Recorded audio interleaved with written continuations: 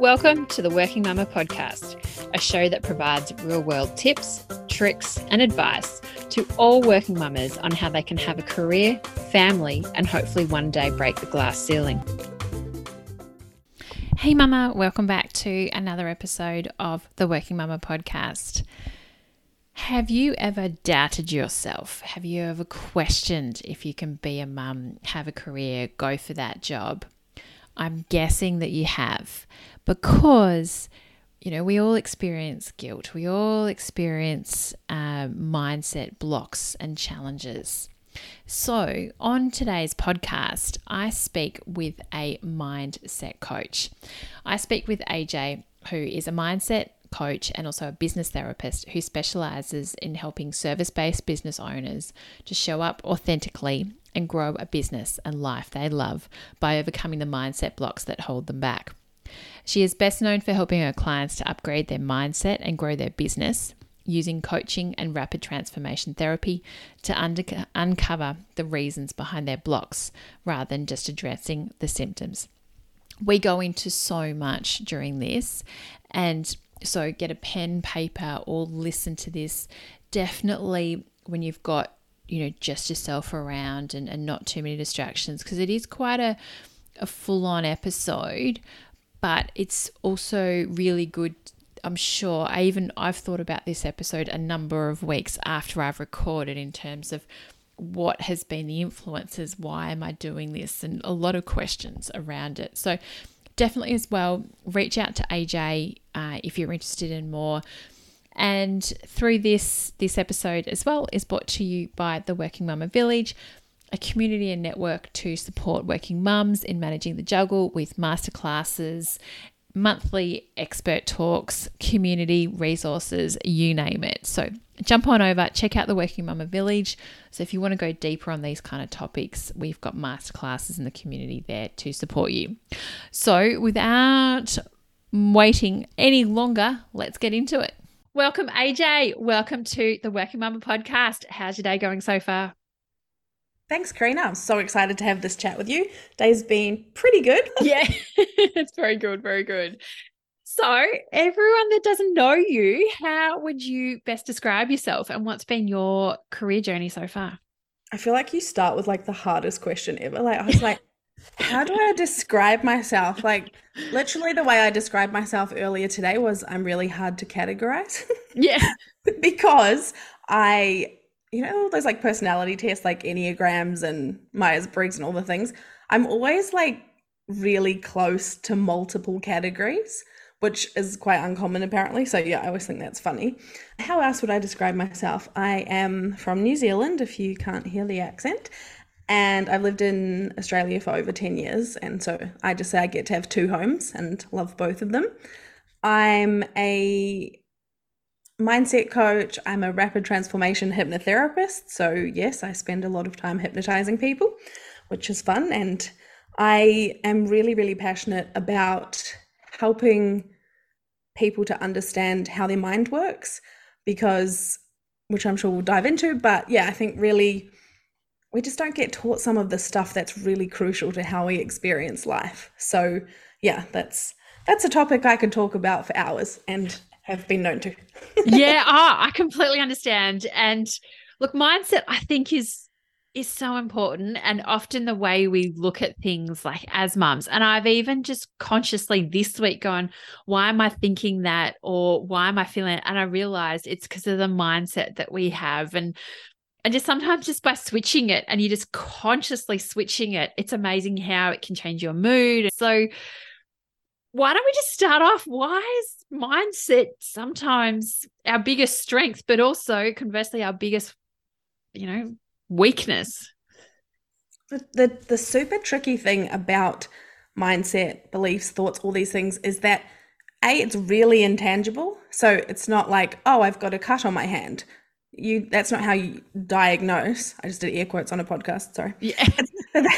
Not super helpful, but that's not how you tell if you're, how's your mindset kind of thing. So the thing that's with beliefs and thoughts and feelings and emotions and all those things, it has such a huge impact on our day, and on our actions. And that's the biggest thing, that our beliefs they live in our subconscious mind, and they determine our thoughts, which then determine how you feel, and how you feel impacts the actions you take or don't take.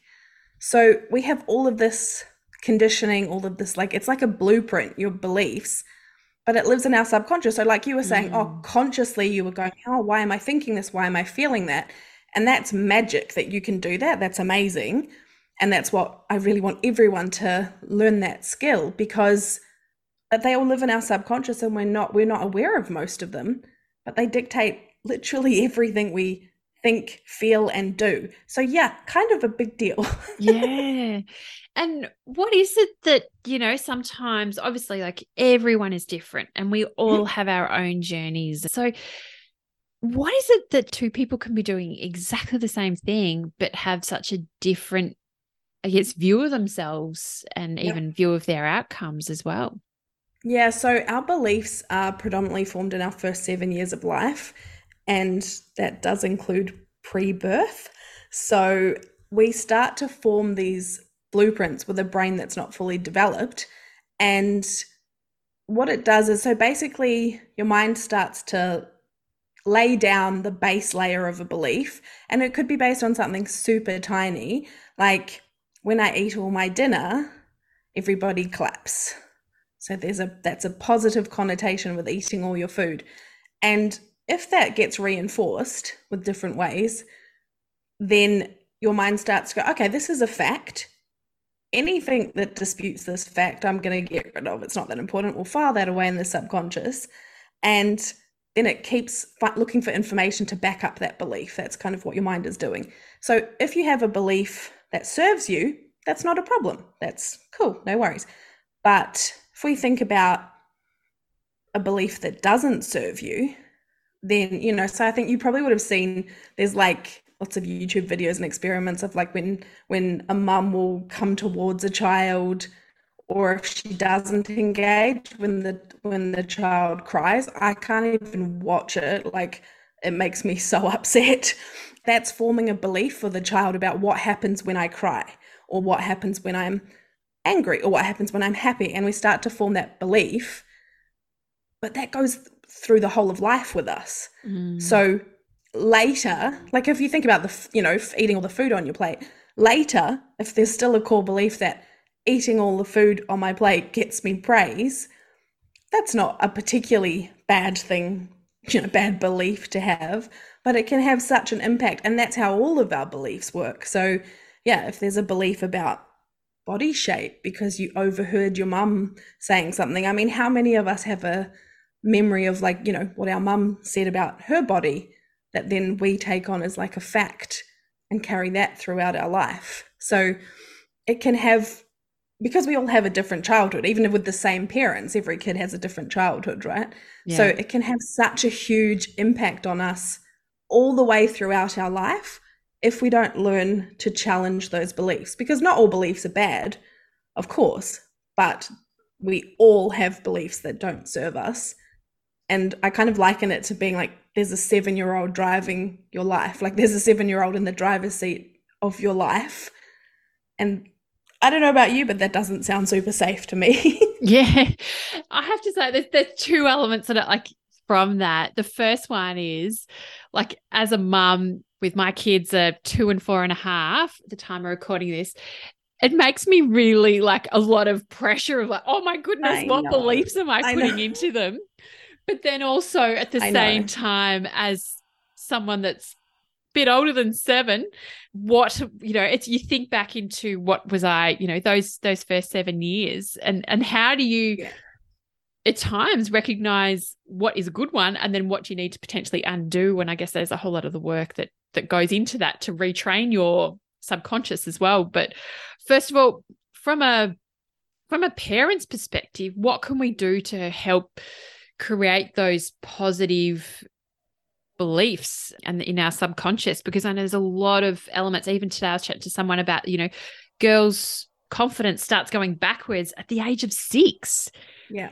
Partly because of some of those messages that are out there in society and on magazines, that she was explaining that, girls' magazines are all still about body image and being a good person, so to speak, where boys' ones is about career and very, you can have everything. So the messages they're getting at such a young age. But if we're wanting to change some of that across society, for the better good, what can we do as parents to try and change the tide a bit?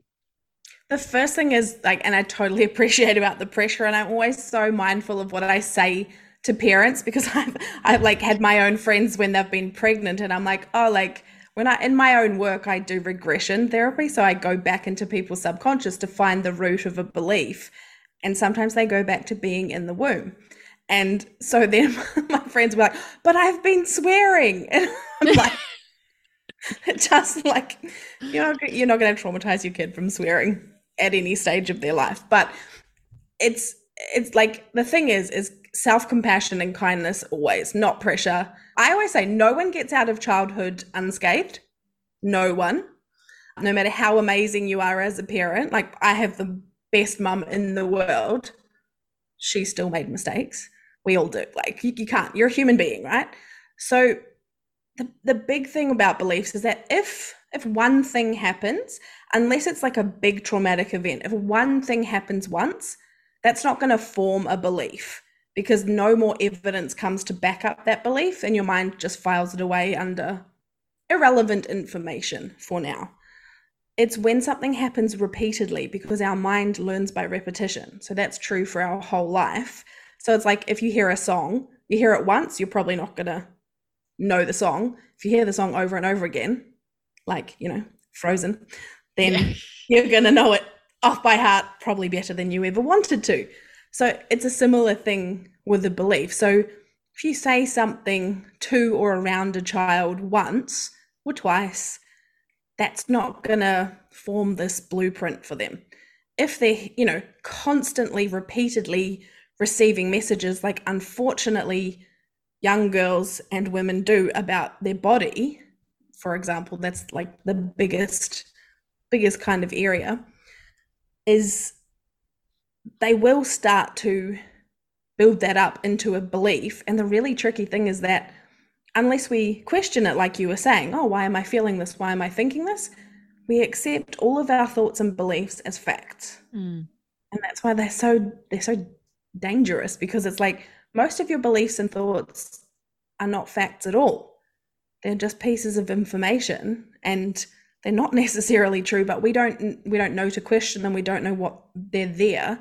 So with parenting, you just, you're looking at the clue. So if you're noticing your daughter saying things about her body, or receiving messages about her body, or dulling her shine, or losing that confidence, it's kind of offering the counter beliefs on repetition. So with kids, it's often easier because we can see it in their actions. When the older we get, the harder it is to kind of see what the belief is underneath. So, but yeah, if you're noticing something with your kids, to counter that, rather than sometimes I think we can do that thing oh, I won't bring it up, or I won't talk about it because I don't want to reinforce it, which I totally understand. But we want to give them something different. And even things of pointing out a billboard that's really different, or pointing out a magazine that's a counter thing, or even asking kids, kids are so freaking smart, asking them, oh, what do you think about this picture? What is this picture telling you about your body? Kids will be interpreting something and making a meaning about it, because that's what we do as humans. So yeah, you're not gonna I promise you're not gonna screw up your kids. Don't have that pressure. But even just knowing little things, one of my clients, she was working with me on body stuff, and then she sent me a message a couple of months ago, and she'd gone to Queensland on a holiday, and by overcoming this belief that she had about her body, she sent me this message, and she was going on the water slides with her 2 daughters. And that is, for me, is that will create such a powerful feeling memory for those girls, that she was in her bathers and everyone was around, and there wasn't any oh my body this or my body that. She was just having this beautiful, joyful, present moment with them of going on the water slides. And yeah, like that's my favorite thing, to get messages like that, because That gives me you tingles. know, That's I just, know I have to it's say, that's so sad. heartwarming of just, because by her changing her mindset and her beliefs in herself, and then I'm sure those kids would have been like, yes, mum's on the water slide and in her bathers, and that's amazing. No, that's like that's my thing, right? Like that's what I mean, that not only are we liberating her from a belief that's completely BS, but also her two girls, and like seeing their mum and doing that with their mum and feeling the joy from all of them and from dad watching on, and like that is a much more powerful blueprint than other, magazines, or than someone saying something different, because they have this feeling memory of, but like you can say whatever, I do this with my mum. That's much more powerful to them than the other messaging, and that will serve those girls for the rest of their lives. Oh, Not saying they won't get a lot of other stuff, but yeah, that one feeling memory for them, so powerful, and it still brings all of us joy to think about as well. It's yeah. just so. And I guess as you can, like, you can completely resonate with that, because even over summer at one point I was like, with my kids, I was like, oh, I don't want to wear this, and I was like, oh, but I was like, the next time I went to the beach, I was like, no, I'm slightly changing my bikini. It was also going to be cold, but I was like, no, I need to be there, active. Just talk me through even in that situation. So even as working mums, because we get, put into like good enough, and we, even in those situations are lacking probably at times confidence. Mm-hmm. And obviously that's a belief of how we see ourselves. Even as working mums, we'll often take the good enough job. Even as women, we'll feel that we need to have 80% of the job criteria, where men only feel they have to have 20%. Yep. Obviously, these are systemic beliefs that we have in ourselves that that have been told to us that, no, you've got to make sure you're good and blah, blah, blah. And it's always the female, you've got to be good and show everyone else how, show the boys how to do it and things. Yep. What can we do? And what are some hints and tips that very holistically that you use to even be aware that this is a conscious, like subconscious, because sometimes we're not even aware of that it's there. And absolutely, how can we manage and work through it so we can be the mum that's on the water slide with our kids? So like you said, the absolute first step of anything, any transformation of anything, is always awareness. And I don't say that lightly, because you're not supposed to know all the information in your subconscious. You physically couldn't. It's far too much information.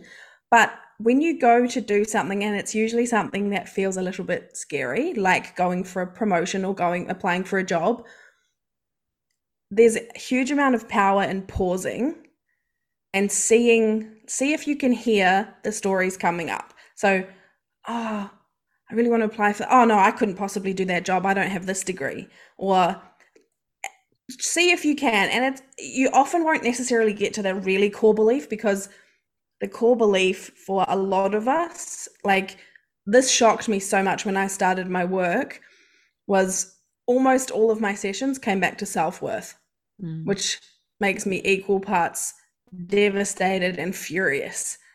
And it's very hard to, again, like walk around and be like, I just don't feel super worthy today. Like we don't do that. That's not a thing. But you will get some version of a story. Some kind of, you're not experienced enough, you're not qualified enough, you won't be able to juggle that with the kids. Oh, they're going to give it to so-and-so. Like there's always stories. And so even, to see if you can take 30 seconds, which I know mums are time poor, but if you can, and just check the stories. So there's the awareness piece. And then what you want to do is, so when you can hear the story, and it does take some practice, but the good thing is the more you do this, the easier and more automatic it gets, is to ask yourself, is that true? So if you get a story of, I couldn't do that job, I'm not qualified. Like if we go with that, for example, is that true? Like think about the actual, like what you can know of the job. Is it true that you know for sure, like you could not do that job? Because you're obviously looking at it for a reason. And most of the time, if you're, it's a really serious job you're considering applying, most of the time, if you say, is that true? First answer your mind will probably insist on is yes. So ask again, is that true, really true? And then, how do I know?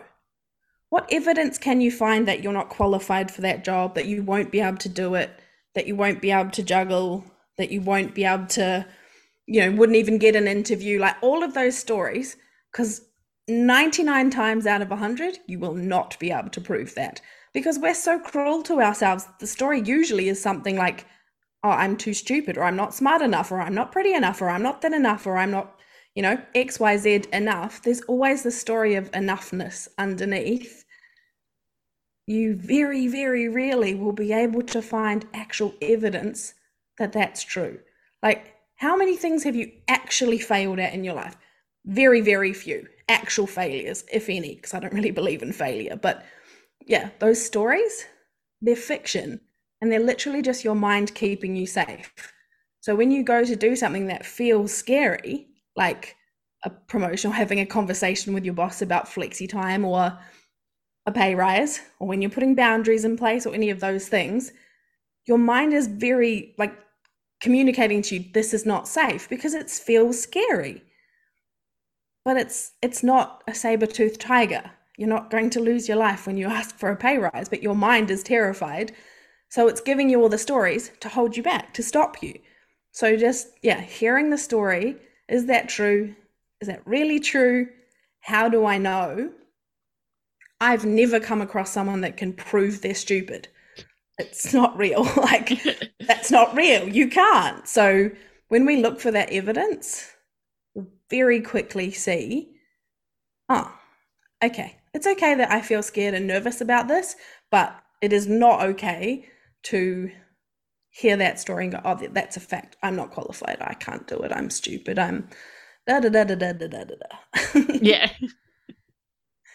All right. So we've done the awareness. What's the next step? So once there's a huge amount of power in even just hearing the story and acknowledging it. Yeah. Yeah. There's huge power in that for a lot of scenarios. And again, it feels a bit hard and clunky at first, but the more you do it, I do this automatically now. I don't think about it. And yes, it is my work, so I talk about it a lot, but you really can get your mind to a place where it learns that this is what you do, so it doesn't bother with the stories. It will find other stories to give you, but in those scenarios. So even challenging that will massively boost your belief in yourself to at least take a step. And that's what we need, because confidence is not a destination. You don't get to confidence and then go, cool, I'm confident now, tick, done. That's not real. And we think, oh, I've got to find a way to find confidence and then I'll apply for that job. Yeah. No, you have to apply for the job to build your confidence. Confidence needs evidence, and evidence needs action. So we have to get over the story to take the action. And again, in that scenario, one could be, cool, you get shortlisted. Awesome. Again, you're going to have new stories or the same ones. You want to be checking them. But if you don't get shortlisted, that is not evidence. That's not evidence. You don't know why you didn't get shortlisted. There could have been 2 million applicants, probably not 2 million, but it's not evidence that that doesn't work. So it's very important what you let your mind file as evidence. There's hundreds of things that could be. So again, if you do that, oh, I didn't get shortlisted, I must suck. It's like, okay, is that true? Yeah. Are you a sucking human being? No. Where's your evidence? Oh, you can't find any because you don't suck. So very quickly you see how, and that's what we need. We need to be able to take more action.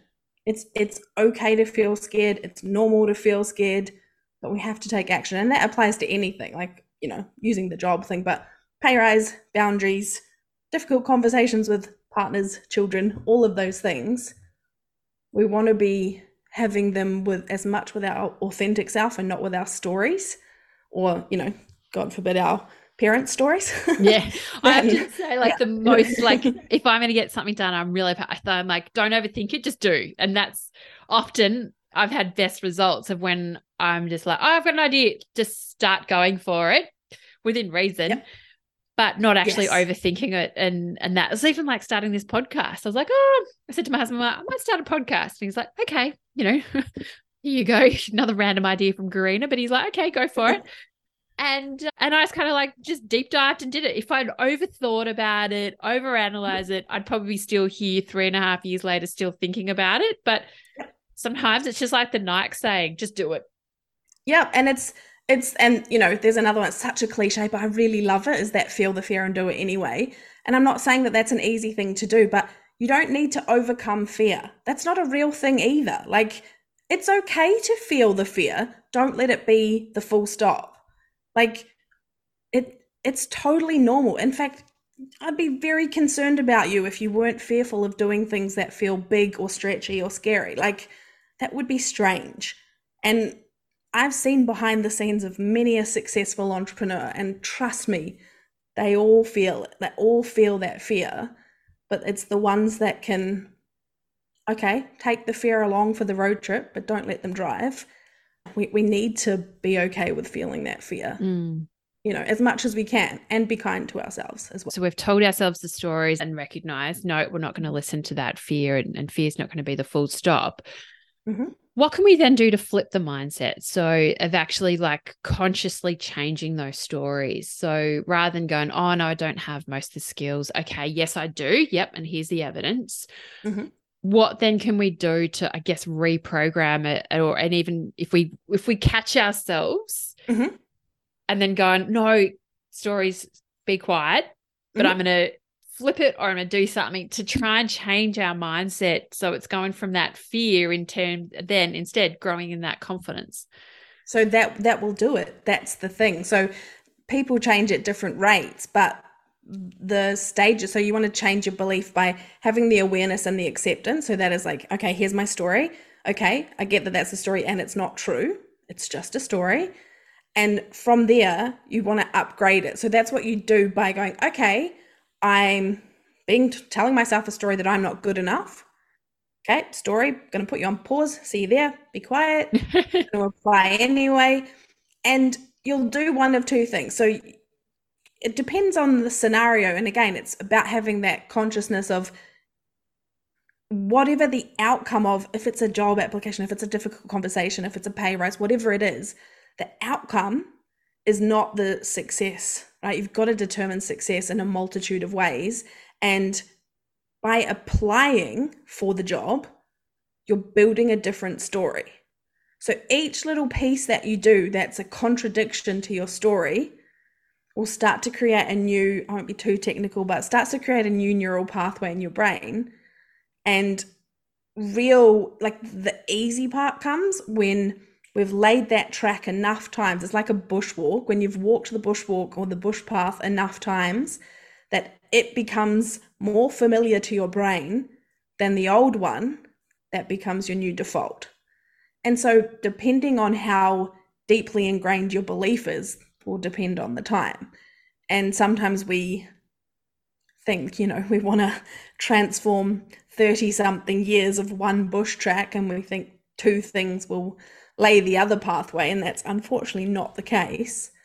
So it's having the mindfulness of the awareness of the stories. And once you do, and you start to do something to challenge it, and it's like you make the job application, that's a massive win. If you looked at a job and your immediate reaction was, oh no, I'm not qualified, and you applied anyway, that's amazing. That's an awesome piece of evidence for your evidence file. Maybe you'll get an interview. That's another piece of evidence. So be selective in what you're using as evidence and to challenge the stories. And the great thing is that, we're using the job application as an example, but that will continue to be used as evidence in other areas.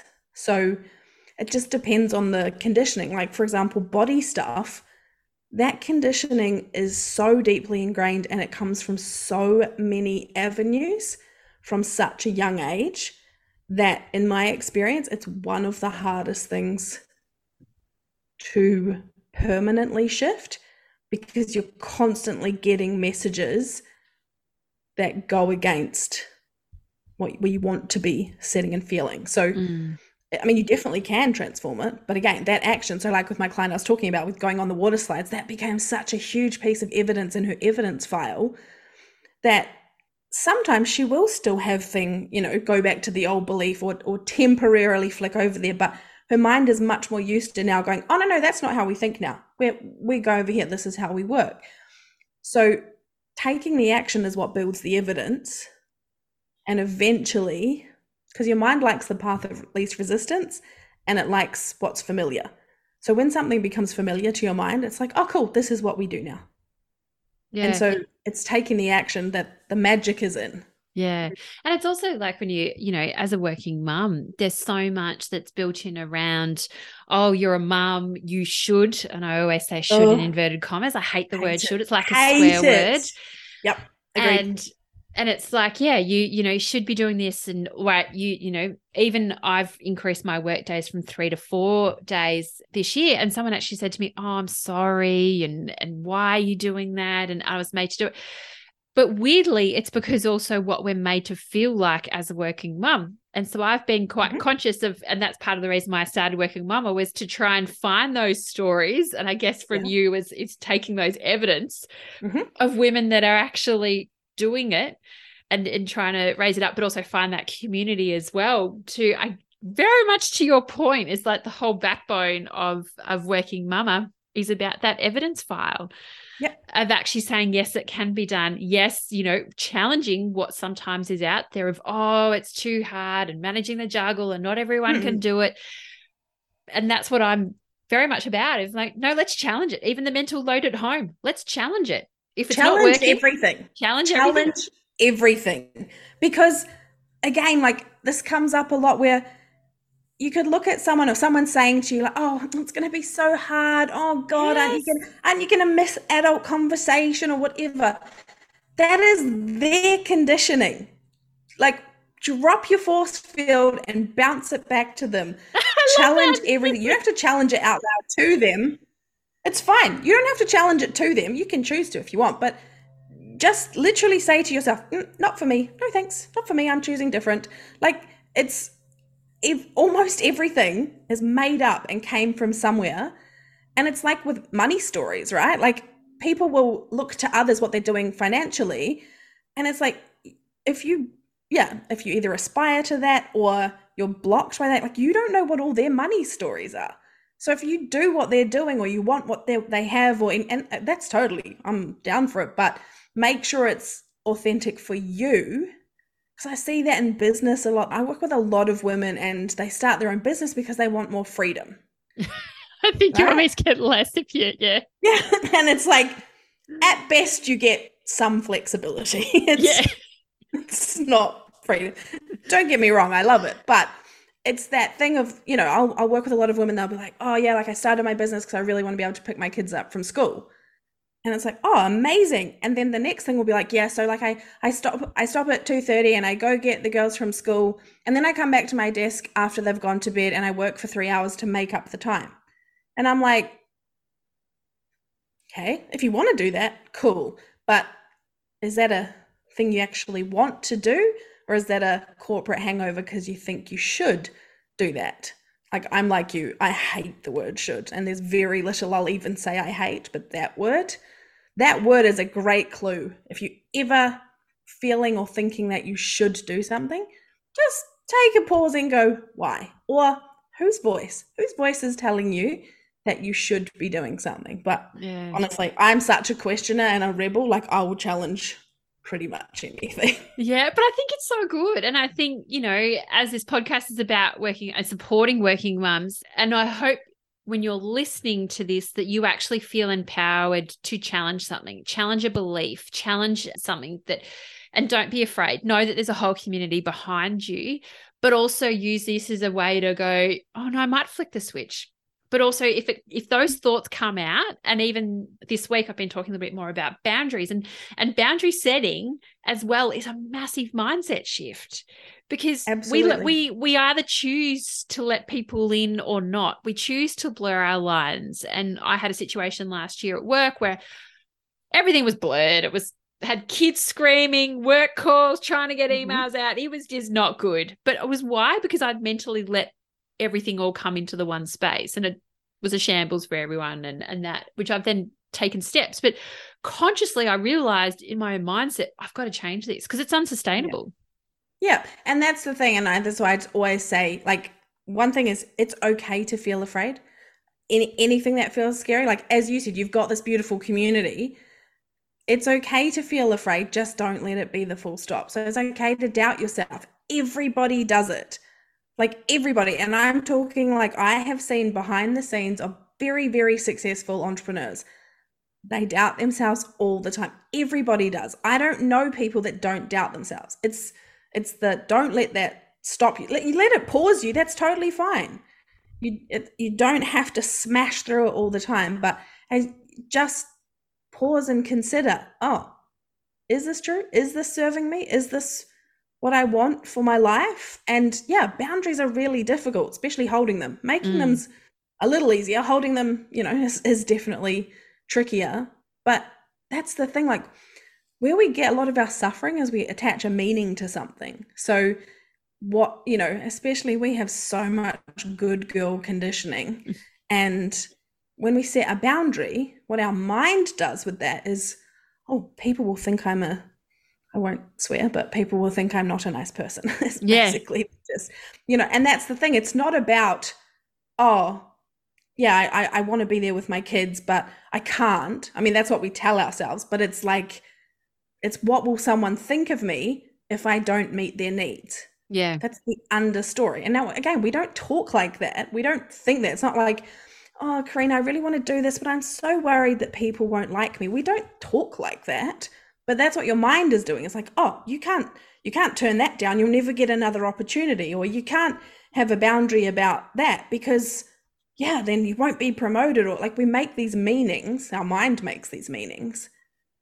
Again, where's the evidence? Yeah. Like, who says any of that? Like, no, this is just a boundary. This is important to me. This is what I'm doing. It doesn't have to have any other meanings attached to it, because again, that's based on nothing. Unless someone actually says to you, oh, well, I don't like you now, you've got this boundary. Well, that probably don't need to be in your life then, let's be honest. Like, very, very true. Probably not a great person. And so as women, I know that we can sometimes, I know you don't like using the word trauma, but we can talk about intergenerational trauma. What is it, and how can we recognize it? Because I know it's something you talk about, and when we started first chatting about this, I was like, I've got no idea. I put it up on my story. Someone said, that's really interesting. What is it? Because I know it also relates back into some of our mindset and our beliefs as well. Yeah, so it is similar to like what we were talking about, but it's just, I'm not anti-trauma. I'm very trauma informed. It comes into a lot of my work, but it's not really a conversation lots of people love to talk about. But it's just that, so, there's different types of trauma. There's big trauma, like it's called big T trauma and little t trauma. And it's like trauma creates really strong emotion, which strong emotion is a pathway to the evidence file, basically. So when something happens, and it can happen both in your previous generations, like we get beliefs and get things handed down to us. So like I was saying about how many of us have a memory of our mum, standing in the mirror, talking about her body, or talking about dessert, or all of these things. That there's conditioning that gets passed from generation to generation, and it's not our fault. I'm very big on that. It's not our fault. Our conditioning's not our fault, but it is our responsibility to stop it. So like with my client I was talking about, like she broke that. That's intergenerational. It's little t trauma, but like criticizing and hating your body, that's pretty awful. And something that unfortunately most women can resonate with at some stage. And so that probably got passed down. And she's taken huge steps to break that and not pass that on to her daughters.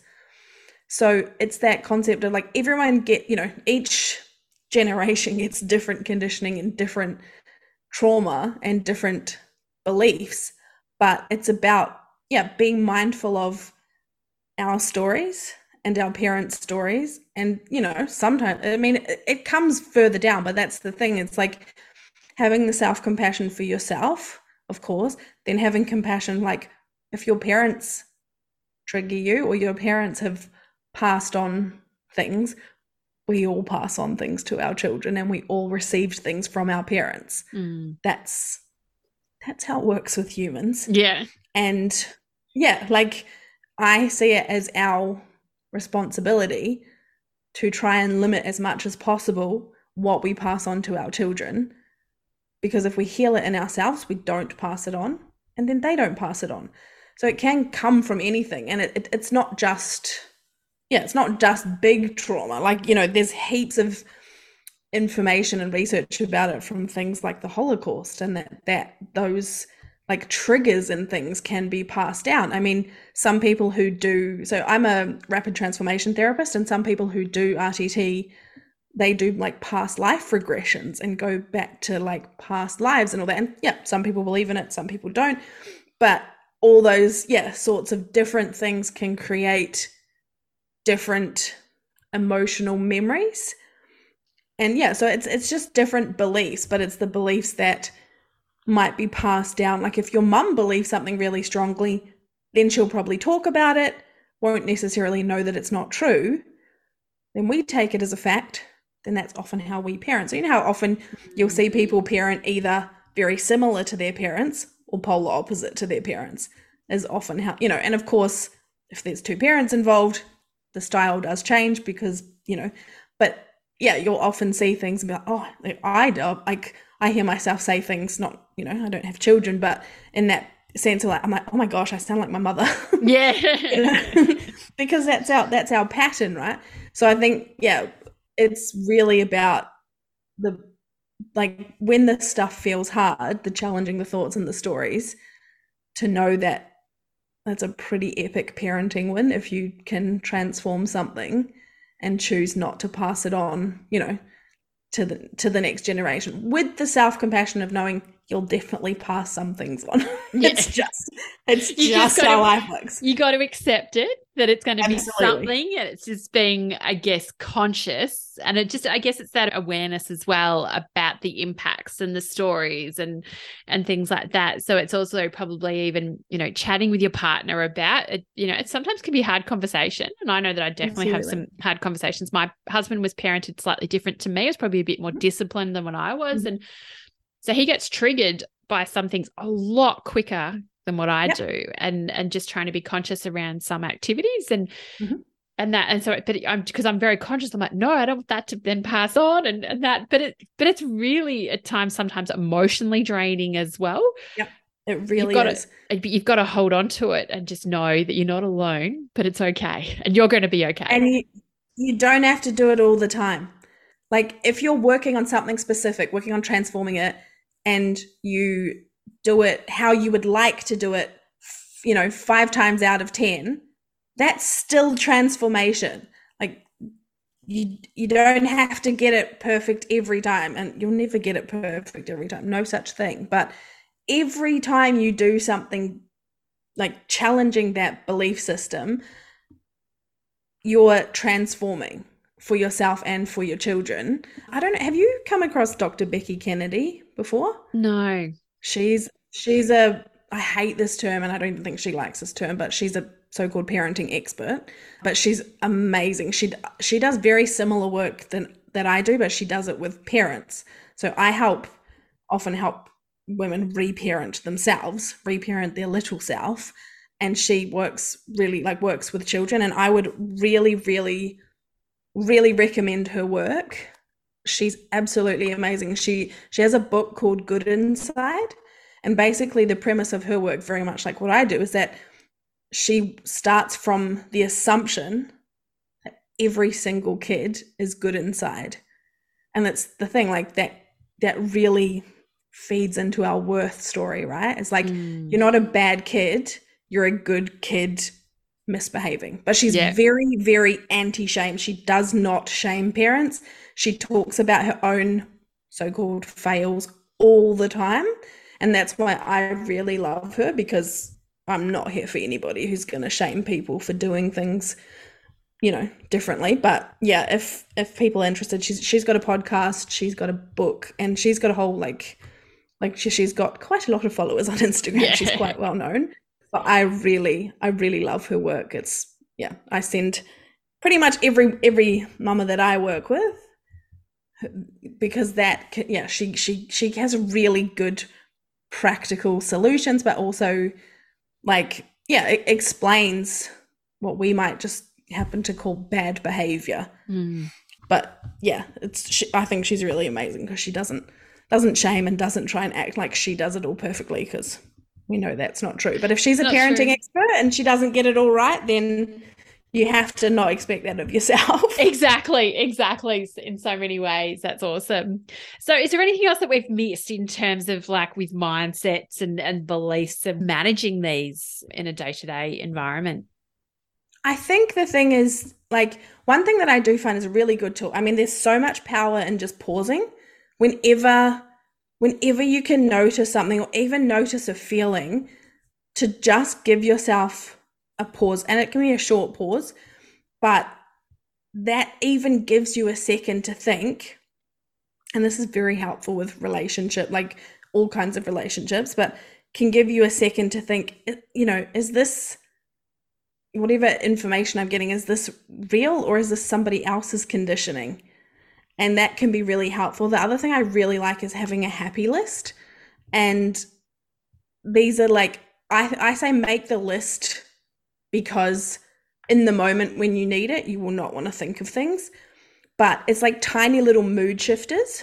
And again, it can be helpful when you need the pause. So for me, it's always music. So if I'm pretty good with managing my emotions and my mind and things now, but if I feel any kind of way and I want to shift it quickly, you don't always have to examine this stuff either. Sometimes you don't have time. So even if you can do something to shift it or pause the conditioning response or pause the story, music is something that will often do that. It definitely always does it for me. Is I put on music that I love. There's that kind of hits pause on the story. So using little tools to help you, especially while the stuff feels like really hard work. Yeah. And it's not always hard work, but it's parents have already got so much to do. But yeah, the stuff it's really worth it, and it will make things feel a lot better longer term.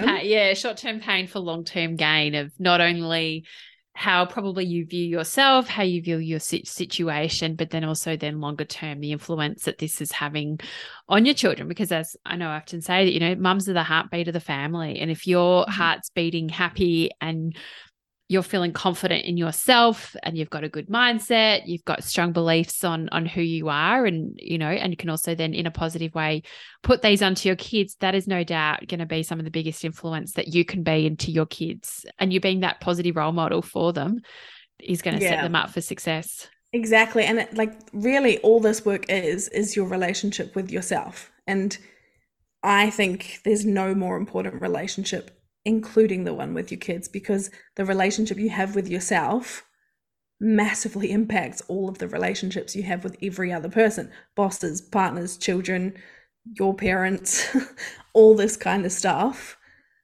And yeah, it's really, it isn't easy, but it is incredibly nourishing, and it is very, very worth it. Any tiny little thing you do, even if you challenge one thought for yourself, it's the start of unraveling some of those threads, and it can have massive impact. Yeah, it's like that little pond that stone has been thrown into the pond, and the ripple effect that then that has, can be huge. If it's just you, the challenge out of this, and let us know how you go with it.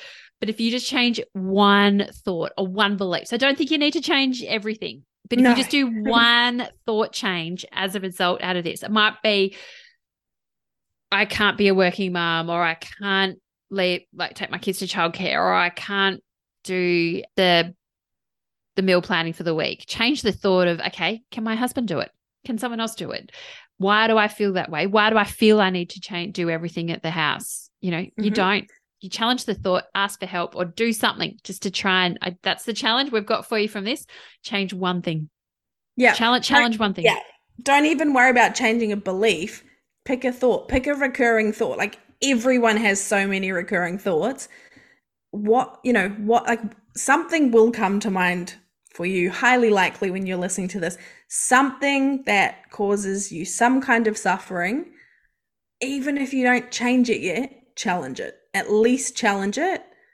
And feel free to DM me on Insta if you find evidence to that story, but I bet you won't because it won't be true. So yeah, it's really worth it. And to be honest, like it is quite fun.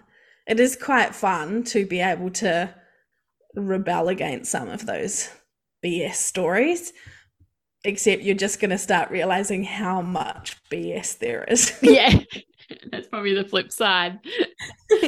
Now, AJ, what do you do for self-care? Music is a massive one for me. Like I just mentioned, it's the biggest piece. I love journaling. So journaling is a massive tool that I use a lot. I have 2 fur babies, so they bring me a lot of joy. I'm very conscious of spending like just little moments in between. Like they're both quite affectionate, so they're very good breaks from the screen and things for me in my work day. And just, for me, I really love connecting with like-minded people. Like we're in a community together, you and I, and just, to be able to have like deeper conversations with people is really nourishing for me. So those are like more achievable things. And then I do love things like, facials and getting my nails done and those sorts of things too. But I'm a big fan of having lots of different things. And for me, music is always accessible. So that's my favorite kind of go-to that I'll always, I always have music that I love. And that's my favorite form of self-care. Sensational. So AJ, where can people find out more about you and connect with you, as you said just before, on Instagram? Yes, Insta's my platform of choice. I'm on LinkedIn, but can't say I really am a bit of a lurker there. So my handle on Insta is @changeyourthoughts_AU. And you'll usually come up pretty quickly, so probably find me. But that's my platform of choice, and I am very, very happy to answer any questions about this. If it's, I know I probably did throw quite a lot of information at you just then, but if you can't tell, this is probably my favorite subject to talk about, and I could do it all day long. So if anyone does have any questions or does want to tell me about their thoughts and beliefs that they're challenging, I'm always very happy to hear that. Well, thank you so much, AJ, for this podcast. I think just before we got on, I said I actually don't know much about, particularly around intergenerational trauma, but mindset is certainly a topic that I know we probably underrate and we don't talk about enough about how to switch our mindset, how to challenge those societal norms that we often get faced with, particularly as women and then also working mums. So thank you so much for walking us through and actually showing that it's not super, super complicated, but really, as you said, taking 30 seconds to pause and listen to those stories that we're being told and to start, really challenging some of those beliefs and don't be afraid of it. So definitely, if you're challenging it and you're having some success, love for you to reach out to AJ. I'm sure she'd love to hear from you. And thank you so much. I really appreciate it. It's definitely filled my cup for this Friday afternoon. So thank you so much. Oh, thanks, Karina. Me too. I've loved chatting to you about it. And definitely, anyone has any questions, feel free to hit me up. Thank you for listening to the Working Mama podcast. Subscribe to the podcast on iTunes, Spotify, or your favorite podcast catcher. I invite you also to join the Working Mama community on Facebook and join in the conversation with other like-minded working mums. Please also feel free to contact me on any of the Working Mama social channels. Remember, Mama is MUMMA, or website www.workingmama.com.au. I would appreciate you to share this podcast with friends and colleagues, especially those that are parents managing the juggle. And I would really appreciate if you had to take the time out to leave a review of the podcast. I'll be giving a shout out to select people that do so stay listening and you might be one of them. Thank you and see you next time. Have a great week.